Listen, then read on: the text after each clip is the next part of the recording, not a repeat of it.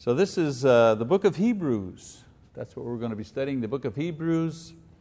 The Glorious Jesus is the subtitle, because the book of Hebrews absolutely presents Jesus as the glorious one.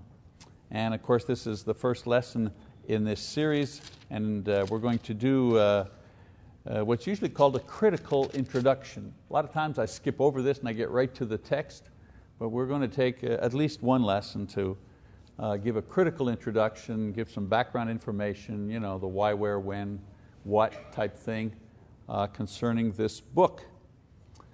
Well, let's start with the idea that the first Christians, the first congregation, the first scriptures used to prove Christ was the Messiah was of course the Hebrew scriptures, what we call the Old Testament.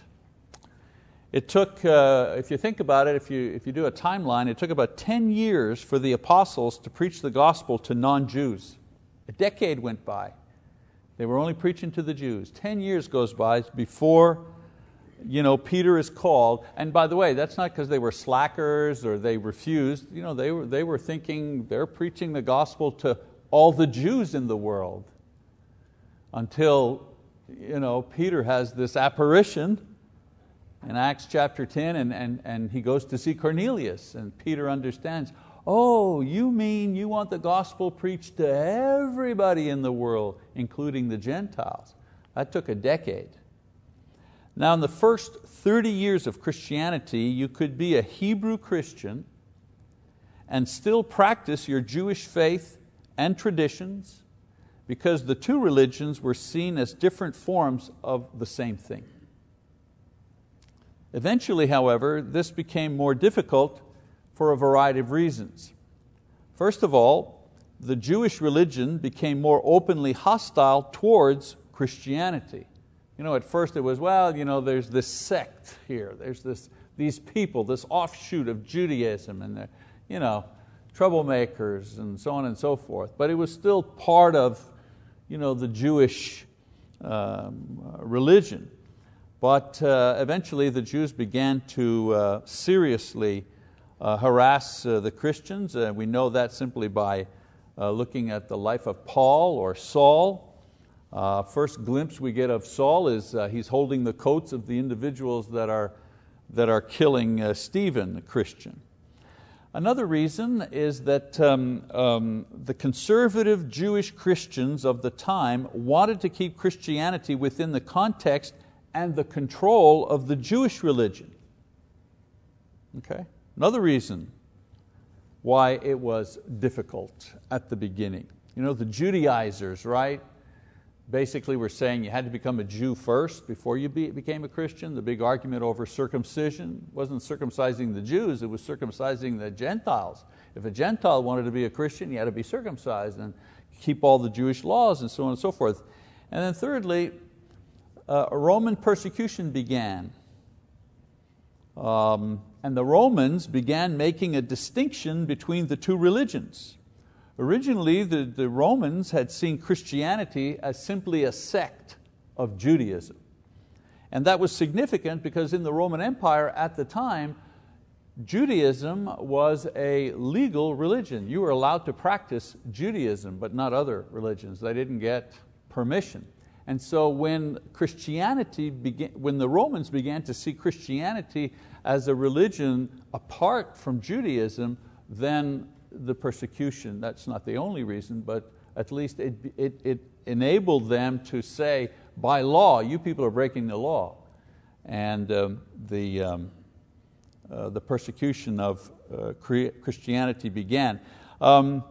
And we see that, of course, Paul's imprisonment, so on and so forth. 2 Timothy 4:6, we find out that Paul is looking towards being executed by the Romans. So because of these pressures, many Jewish Christians were faced with the decision to return to their old religion or to make a complete break in order to embrace Christianity fully. See what I'm saying? Well, there's an overlap time there, especially in the book of Acts. There's an overlap time. And during that overlap time, up to 70 AD, You could be a Jew and you could be a Christian at the same time. You can kind of get it both ways. But eventually you had to pick. All right? You couldn't, you had to pick. And so the Jewish Christians could no longer have it both ways, as I said. And so the letter to the Hebrews was written to convince them that they had made the right decision in the first place and they should persevere in the Christian faith. We read about that in Hebrews 6:1. So the title of this letter is To the Hebrews, that's the full title. It was not written as a general epistle to all Jews. I mean, it could be used this way, but it was not originally written this way. It was aimed at a specific group that the author was planning to visit. And we'll read about that in Hebrews 13, actually, at the end. There's no definitive proof, but there are several theories as to who wrote this epistle, because the author does not name himself. So it's an unknown writer, like I say, an individual who certainly knew Paul's writings and wrote this letter using Paul's writings as source material, but doesn't name himself. So there are some scholars that say, well, we don't know, we'll never know. Others say it could have been Barnabas. And there are good arguments for Barnabas being the author of Hebrews. He was a Levite, Acts 4:36, and so he was familiar with Jewish ritual, Old Testament customs. He wrote Greek since he came from Cyprus. He was not known, however, for his scholarity. He was kind of a man of action. And this epistle, according to Greek scholars, has a very high quality of language, very high level of writing. Others think perhaps Apollos may have been the writer. He was a Greek scholar from Alexandria. He was an orator. He was well versed in the Old Testament, also well versed in Paul's writings. He was well known in the church, respected by the other apostles. I guess the case against him is, again, he doesn't name himself, and also there are no other writings that exist from his hand. So this is kind of a major piece of work here without any other writings accredited to him. And then of course, popular theory, Paul, the apostle himself, wrote it. He was familiar obviously with the Old Testament, with the gospel. He may have first written it as a sermon. There are a lot of references that suggest that this was originally an oral presentation. It wasn't originally designed to be a written letter, but it was an oral presentation that then was written down. All early church fathers concluded that it was written by Paul, actually. Clement, 150 to 215, Origen, 185 to 254, Jerome, 347 to 420. These are some of the early church fathers who claimed that Paul was the author. So the best guess, or the best theory, is that it was originally written by Paul as a sermon and then later translated into Greek by Luke during or after Paul's death in Rome in 67 AD. Now what we know for sure is that the writer knew his readers and their circumstances. The author also knew Timothy. He was well versed in the Old Testament, also in temple ritual. He fully grasped the knowledge of who Christ was, and he was an excellent writer. We know about that. But as Origen said after his study of the question of who wrote this in the 2nd century, he said, but who wrote the epistle? And I quote, only God knows certainly. So I'm giving you the theories. You pick one. We don't know for sure. But those are the theories that are out there. When was it written? An interesting idea. 96 AD. Clement, who was the bishop of Rome, quotes from Hebrews. So it's definitely before 96 AD, because in 96 AD we have a church leader quoting from Hebrews, so we know it wasn't written after 96 AD. In 70 AD we know that the city of Jerusalem and the temple were destroyed by a Roman army. And since Hebrews deals with temple ritual at length, the fact that this event is not mentioned at all in the epistle strongly suggests that it was written before 70 AD. And also when the writer of Hebrews is talking about the work of the priests, he talks about it in the present tense. And so this suggests, boy, if a cataclysmic thing like the destruction of the temple and the destruction of Jerusalem and its people and all that had happened, surely somebody who's writing about the temple, if he's writing after 70 AD, would have some mention of it somehow, but there's nothing there. So scholars believe it's certain, it's before 70 AD. 33 to 60 AD, in Hebrews 2, 3, and 4, and 13:7, the writer speaks of leaders in the church and those who have given leadership examples and passed on through death. These references suggest that at least a generation, maybe even 2 generations, have taken place since the initial establishment of the church in Jerusalem. So it's got to be later than 33, right? And he's suggesting that there's a fully formed leadership in the church. And so that didn't happen at the beginning. There were no elders, there were only apostles at the beginning. The church evolved and developed and began to have a structure of elders and deacons. And so his references to elders that have died and gone on means that, okay, he must be writing at least a generation or 2 after 33. So most scholars put the writing of this between 63 and 69 AD, because the temple is still standing and functioning, and there's been time for a few generations of Christian leaders to have been developed in the church. So there's a little background on who wrote it, why, and so on and so forth. Or rather, when it was written. The purpose and the approach of Hebrews. The purpose is encouragement. Encouragement. In Hebrews 13:22 he says, "But I urge you, brethren, bear with this word of exhortation, for I have written to you briefly." I'm writing to encourage you. So the purpose is encouragement. But encouragement for what?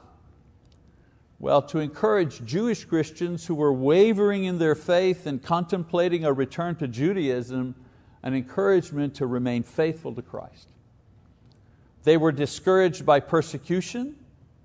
They were discouraged because they had to choose. Imagine, you grow up as a Jew, it's not just a religion, it's your whole way of life. You have to choose between that and then this other religion that's being persecuted. So a difficult choice. Also, some of the people he's writing to had begun to neglect the assembly. He writes about that. And of course that's always the first sign of spiritual illness. People stop coming to worship the Lord.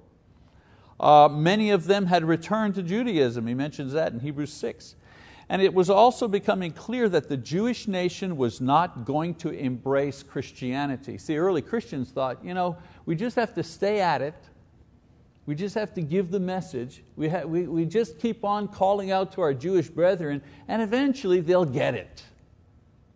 What is it they don't get? Jesus was a Jew, He fulfilled the prophecies, we got the miracles, we got the resurrection.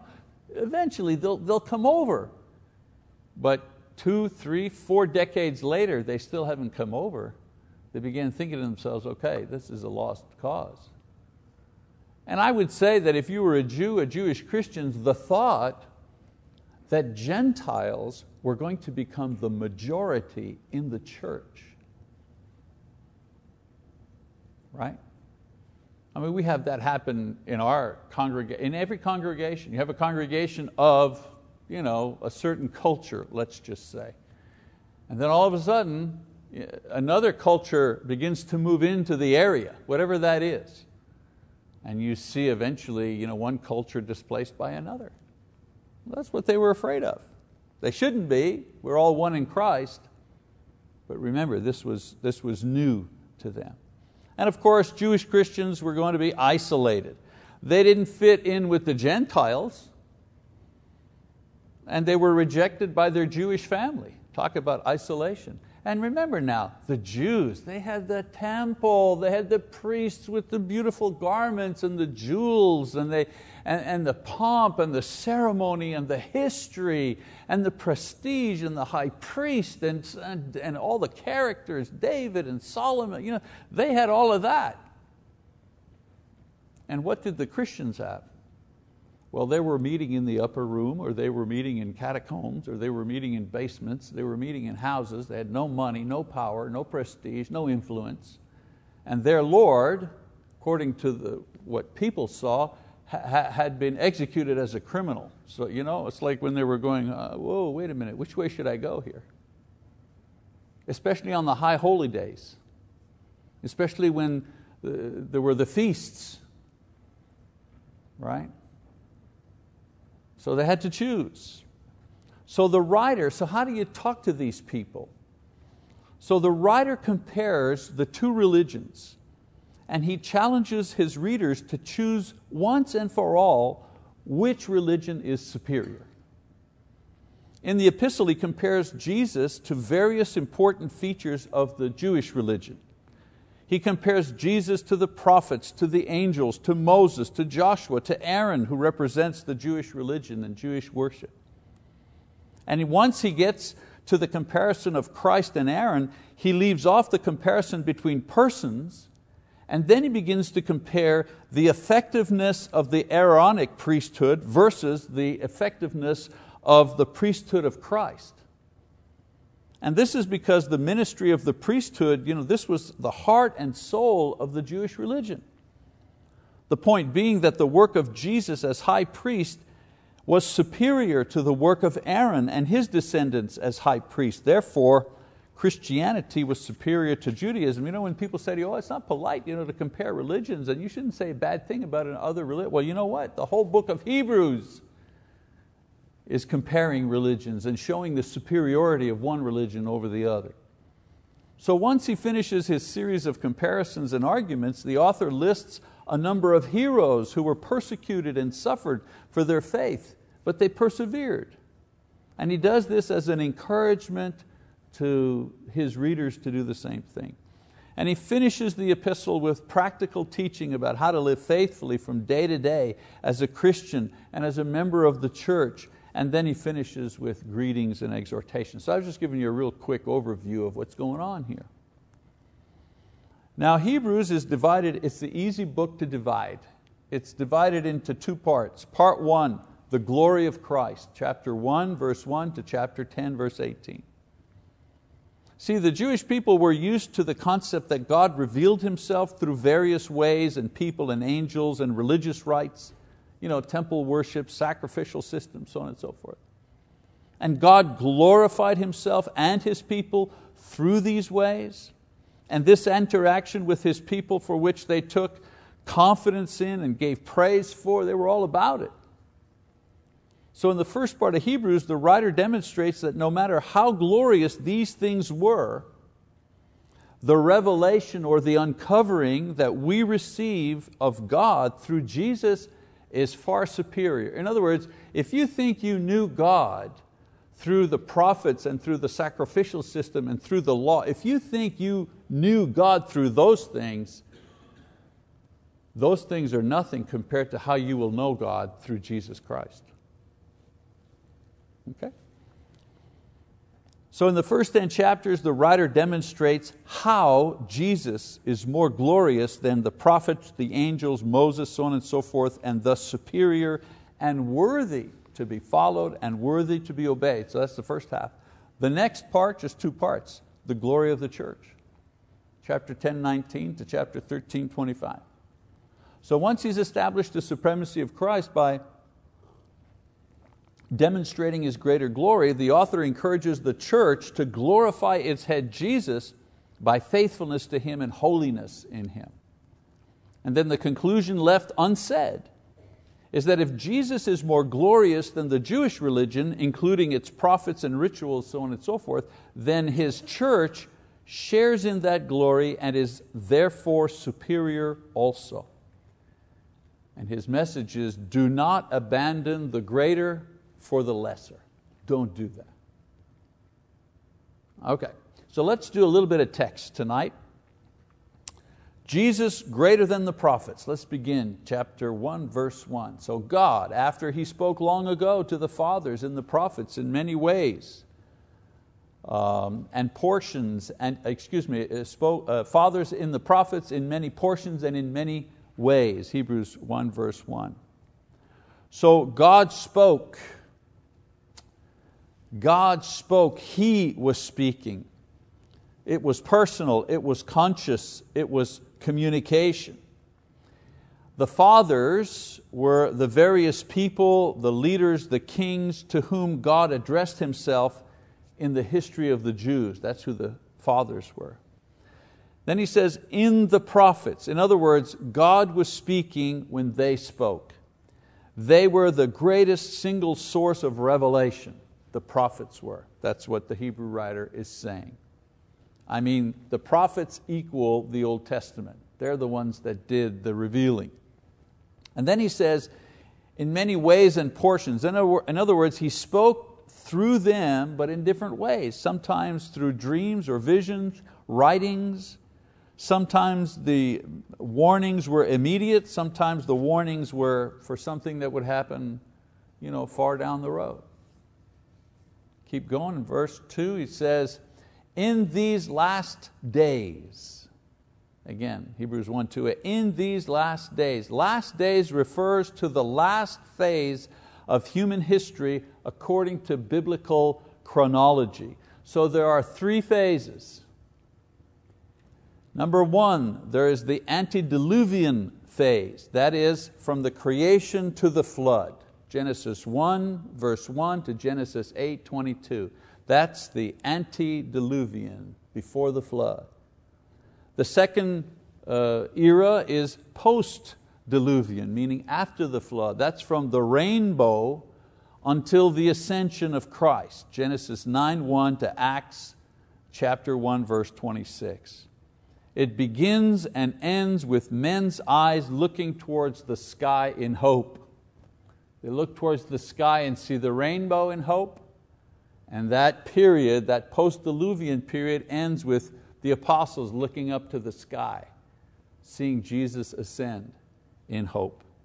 And then the third period are the last days. The last days, Pentecost until the second coming of Christ. Acts chapter 2 all the way to Revelation 22.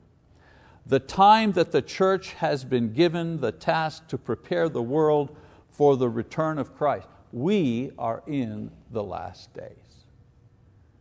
Okay, I saw a newspaper ad. Where was it? I think it was in the local paper, the Choctaw paper. And they were having a big meeting, a big religious meeting. And one of the, quote, prophets of a church here in town was having a big meeting, and he was going to explain the last days and make references to some of the political events taking place and some of the wars that are going on. He was going to pinpoint preachers have been doing that for as long as I can remember. There's always somebody coming along telling us, oh, we're at the end now. Yeah, we don't know. But we are in the last days. And what are we supposed to be doing? We're preparing the world for the second coming of Christ, should He come in our generation. He could, and that's what our task is. So in this last time, the writer says, God has spoken through His Son, not the prophets or in other various ways. This is the communication method from God in the last times. So we're in the last times, right? From Pentecost to the second coming. So from Pentecost till the time Jesus returns, how does God communicate with us? Well, through Jesus, through His word. So the revelation that He makes through His Son in these last times is greater, the author says, than anything that had ever come from the prophets. Yes, He spoke to the prophets in diverse ways and manners, and yes, they provided a portion of revelation of God and His will. But in these last times, God is revealing Himself through Jesus. And the revelation is much broader and much deeper and much clearer. So the revelation that He makes through His Son in these last times, as I say, is greater than anything that had ever come from the prophets. So now the writer isn't saying that God didn't speak through the prophets, He did, but Jesus was the person that they were speaking about. the writer goes on to list three things about the Son that demonstrates His superiority over the prophets. First of all, He is preeminent in history. Verse 2. It says, in these last days He has spoken to us in His Son, whom He appointed heir of all things, through whom also He made the world. So an heir is the one who inherits something left to him by somebody else. Usually the thing left has been gathered or built by one person and then left to another person to inherit. So the writer here notes that Jesus is the inheritor of all things because through Him all things were created. Now that's not a new idea in the New Testament. Matthew talks about this in Matthew 28, all authority in heaven and on earth has been given unto me. In John 1:3, 1 Corinthians 8, Colossians 1, Revelation 1:8, where Jesus said, I am the Alpha and I am the Omega, I'm the beginning and the end. So what the writer is saying here about Jesus is that He has a preeminent place in history because, listen up, because He is both at the beginning of history as the agent of creation, and He is at the end of history as the inheritor of everything. So He is the rightful owner in place of Satan, who tried to displace Him by seducing mankind. So how is Jesus preeminent in history? Well, He's there at the beginning because through Him the world was created, and He's there at the end when all of it is wrapped up and goes back to a unified Godhead, with man now included in the Godhead. So the prophets, they reminded the Jews of their past, and they spoke of the future. But Jesus is greater than they because He is both at the beginning and the end of time. The prophets only lived in between the beginning and the end of time. So that's one thing, His preeminence in history. Remember I said three things that demonstrate His superiority. One, His preeminence in history. Two, His person. Verse 3a. Let's see. Verse 3a. It says, and He is the radiance of His glory and the exact representation of His nature, and upholds all things by the word of His power. So in discussing the personhood of Jesus, the author says three things about Him which no one could ever say about any of the prophets. One, He's the radiance of His glory. Radiance equals a bright light. Glory is source or essence of God. So Jesus is light from the source, not reflected light like the moon. He's like the sun. He gives off light. He's the source of light. So we know in the Old Testament, Moses, when he went up on the mountain to be with God, when he came down, his face was shining. Why? Because the radiance of God reflected off of him. Well, Jesus' radiance in relationship to God is what flames are to a fire, what sunlight is to the sun. We see this radiance in practical ways in His teaching and miracles and His pure life. We see it in supernatural ways, the transfiguration, His clothes became bright and so on. We see it in the transfiguration. We see it in the ascension. So the prophets saw and spoke of this radiance, but Jesus was the radiance. Without Jesus, the world is in complete darkness when it comes to God and salvation. What does He say? I am the light of the world. No prophet ever said, I am the light of the world. And then secondly, He's the exact representation of God's nature. Now, some translations say He is the imprint of God's nature, or the stamp of God's nature. The idea here is that Jesus isn't a copy of God, it's that He shares the nature of God. For example, men and dogs both breathe. They have eyes. Both men and dogs reproduce, but they don't have the same nature. They are alike in many ways, but they don't share the same human nature, right? Well, Jesus isn't just like God. He's not a caricature of God. He shares the same nature. We could say, for example, men and women, they're different persons, but they share the same nature, a human nature. So when we see Jesus, we see the nature of God: love, justice, intelligence, will, power. And so the prophets, they did supernatural things by the power of God, but all of them possessed a human nature. Jesus, on the other hand, did supernatural things because He possessed both a human and a divine nature. Again, I'm just reiterating the argument over and over again that the Hebrew writer makes in the first chapter: Jesus greater than the prophets. And in this sense, a greater nature than the prophets, a divine nature. And then thirdly, He upholds all things, it says, by the word of His power. In other words, uphold here doesn't mean holding like, Atlas, you have pictures of Atlas, and he's like this, and he's holding the world, on his shoulders, right? Okay, not like that. That's not the image here that the writer is talking about, that He upholds all things. It means that His power holds everything together so that nothing is allowed to destroy totally the world. That's why I'm not really worried about man destroying the world.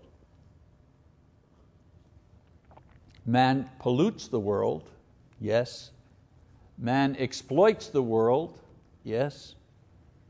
But it is not in the power of man to destroy the world, even if he wanted to, even if he tried to. That power is exclusively belonging to God. It also means that He guides the world to its end according to His purpose. And He cannot be overtaken in His purpose. So all of this is done how? Well, it's done by the word of His power. In other words, the way that He expresses His will is through His word. For example, in the beginning, the will of God said, "Let there be light," and light appeared. No fuss, no strain. This was Christ's role in creation. He was the Word. He was the agent through which the mind of God brought into existence the physical universe.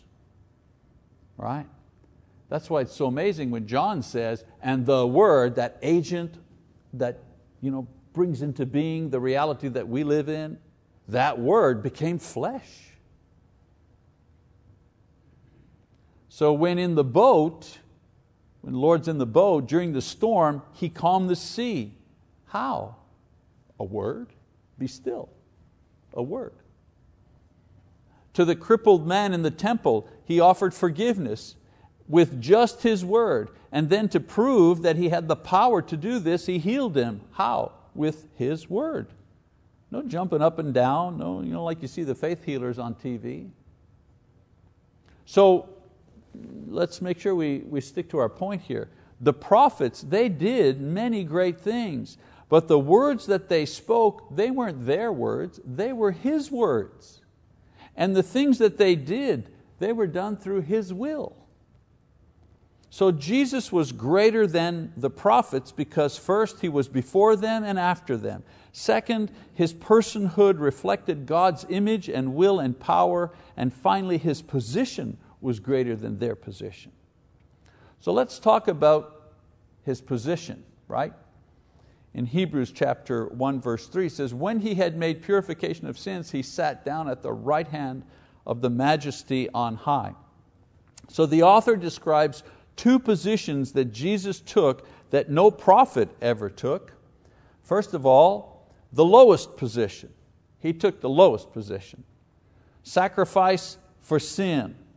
That was the lowest position. Jesus could have expressed His preeminence and personhood without leaving heaven, but He did so in order to deal with man's sins. In Philippians chapter 2 verse 6 to, Philippians chapter 2 verses 6 to 8. I said if we'd have time I would read that. It says, who although He existed in the form of God, speaking of Jesus, did not regard equality with God a thing to be grasped, but emptied Himself, taking the form of a bondservant, and being made in the likeness of men, being found in appearance as a man, He humbled Himself by becoming obedient to the point of death, even death on a cross. And so when we're talking about His position, we first of all talk about Him taking the very lowest position, the one of slave, the one who would be crucified. Now this reference to purification from sin is explained further on as the author goes into more detail about the manner and the reasons why all of this had to be done. But for now, he simply mentions that Jesus did this. So as far as His position is concerned, He began by taking the lowest position. And then He also occupies the highest position, at the right hand of God, authority. Philippians 2:8 explains that Jesus returned to reclaim the position of authority He occupied before His humiliation on the cross. Now it's interesting to note that Jesus is the first and the last in a horizontal time frame, right? And He occupies the top and the bottom roles in a vertical position. Right? He's first, He's last. He's on the bottom, He's also on the top. Some people say, why do you have a cross back there? Because it's so significant of the Christian religion, every aspect of it. And so in comparison to the prophets, well, the prophets, they offered sacrifice for sin, but they never offered themselves as sacrifice. And none of the prophets had authority save what authority they received from God. Most of them actually tried to run away. Jesus, however, gives authority from His position of power at the right hand of God. Okay, so I'm going to stop just those first 3 verses. So the author begins his letter by exalting Jesus. And he says that He is greater than the prophets because He is the first and last in history. The prophets, they lived in between the first and last. He is divine in nature. The prophets are only human in nature. He is supreme in authority, and the prophets have no authority. No prophet could or ever did claim any of these things. So there's really only one kind of main lesson here.